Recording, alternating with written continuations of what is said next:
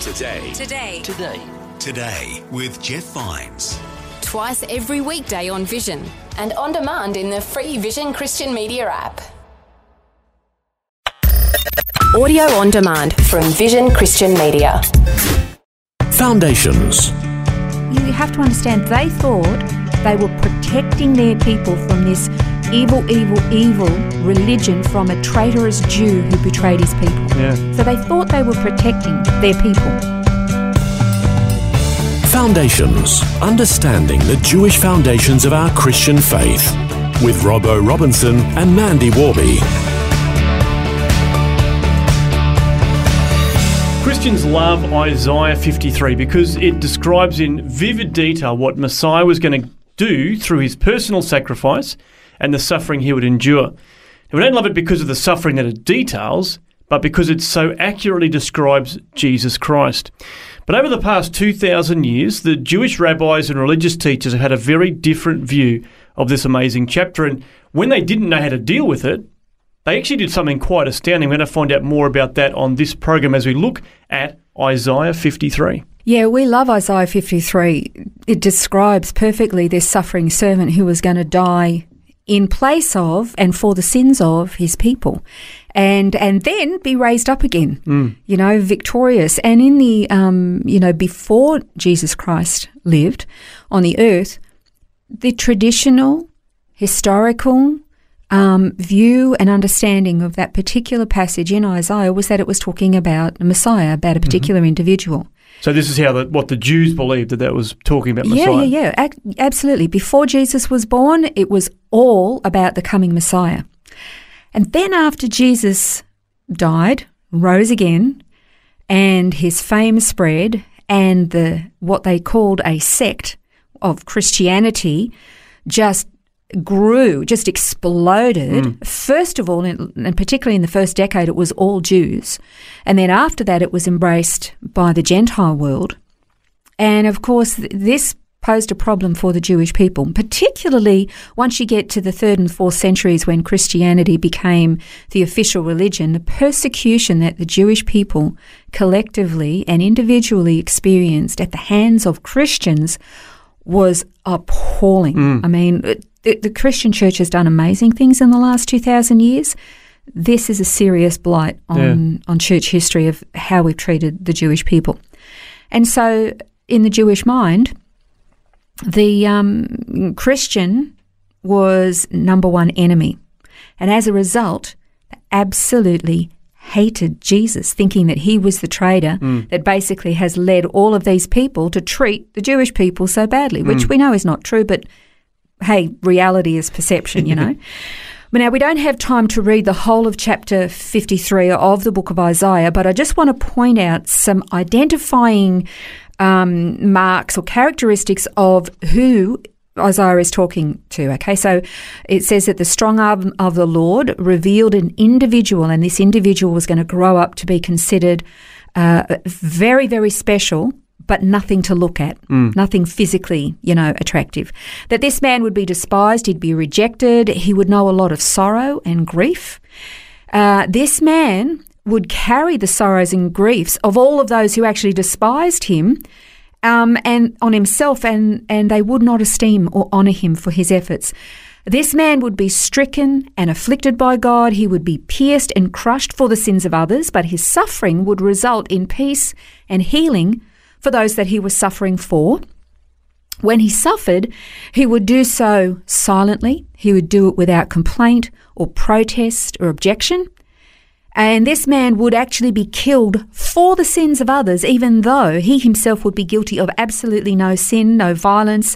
There would be no deceit in him. In fact, his soul would be considered an offering for the guilt of others. When he died, he would be numbered among sinners, in spite of the fact that he was sinless. And his body would actually be buried with the rich and the wealthy. His offspring, which is more precise to actually say those who would obtain life because of his sacrifice, would prosper, and his own life would be prolonged, which would mean that if he was going to die for the sins of the people but have a prolonged life, he was going to come back. He was going to gain his life back. He would take it back again. He'd rise from the dead. out of his anguish and suffering, he would receive reward and honour, and that he'd previously been denied because he was despised and rejected. And then after his sacrifice and willingness to pay for the sins of others, he now makes intercession on their behalf. This is, like, what person does that? Dies right. on behalf of all these sinful people who hate and reject and despise him. And then once he comes back, he actually spends his time interceding for them and praying for them.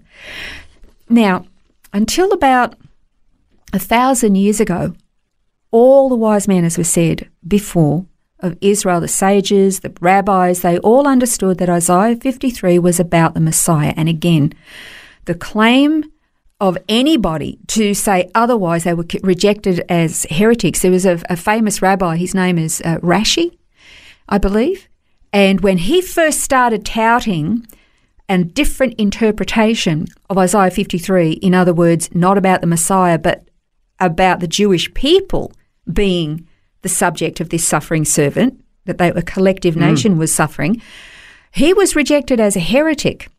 But because of this Christian anti-Semitism that became rabid hatred of the Jewish people and persecution, that began to be more and more palatable. Well, it kind of makes sense in some respects. If you don't want Jesus to be Messiah, it kind of makes sense to then deflect that to say, well, maybe it's about us as a nation. It's about the Jewish people. Particularly because they were suffering so badly. They were hated, they were despised, they were rejected. And so there's elements that are true in that, isn't there? There are elements that are true. That's correct.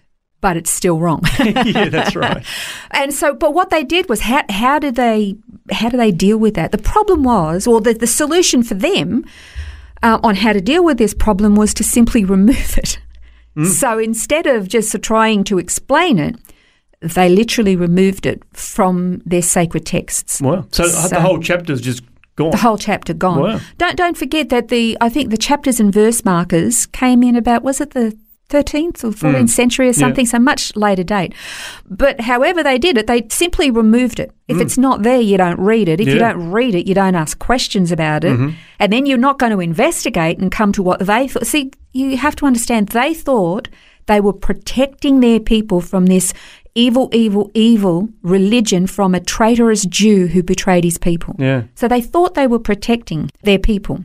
Well, that might be a solution on the one hand, but I guess that also creates some alternate problems as well, doesn't it? It's actually mentioned in a whole lot of other sacred texts as well. Like there are references to the suffering servant in Isaiah 53 being the Messiah there are lots and lots of texts. I've got just a handful of them written in the notes. Targum Jonathan does it. The Talmud itself talks about the suffering servant in Isaiah being the Messiah, Isaiah 53. In the Midrash, it also says that the suffering servant in Isaiah 53 was the Messiah. The Jewish prayer book for the Day of Atonement says the same thing. The Zohar, which is a book of Jewish mysticism. I'm not saying any of these are inspirational like scripture. What I'm saying is that they acknowledge and recognize that Isaiah 53 and the suffering servant is actually the Jewish Messiah, not the nation of Israel.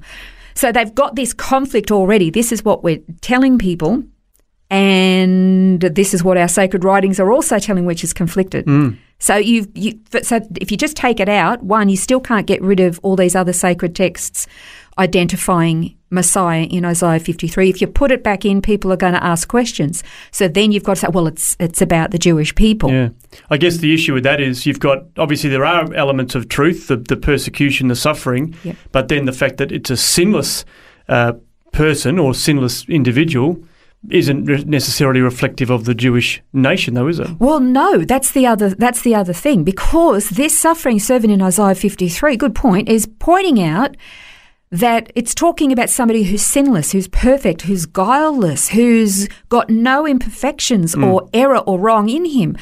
Well, you can't really say that about the Jewish people because Isaiah himself goes on to describe that judgment is coming because they've been so sinful, and the whole rest of all of the Old Covenant scriptures all relay this repetitious history that they have of going from righteousness to sin to rebellion to judgment to repentance to righteousness to sin. And so it's this cycle. See, they can't say that we are a sinless, guileless, perfect people who are suffering wrongly.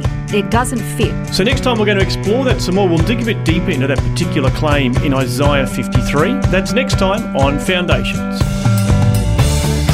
This has been Foundations, a look at the Jewish foundations of our Christian faith. For study notes, resources and more, see vision.org.au/foundations.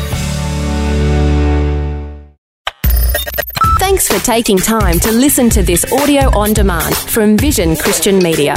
To find out more about us, go to vision.org.au.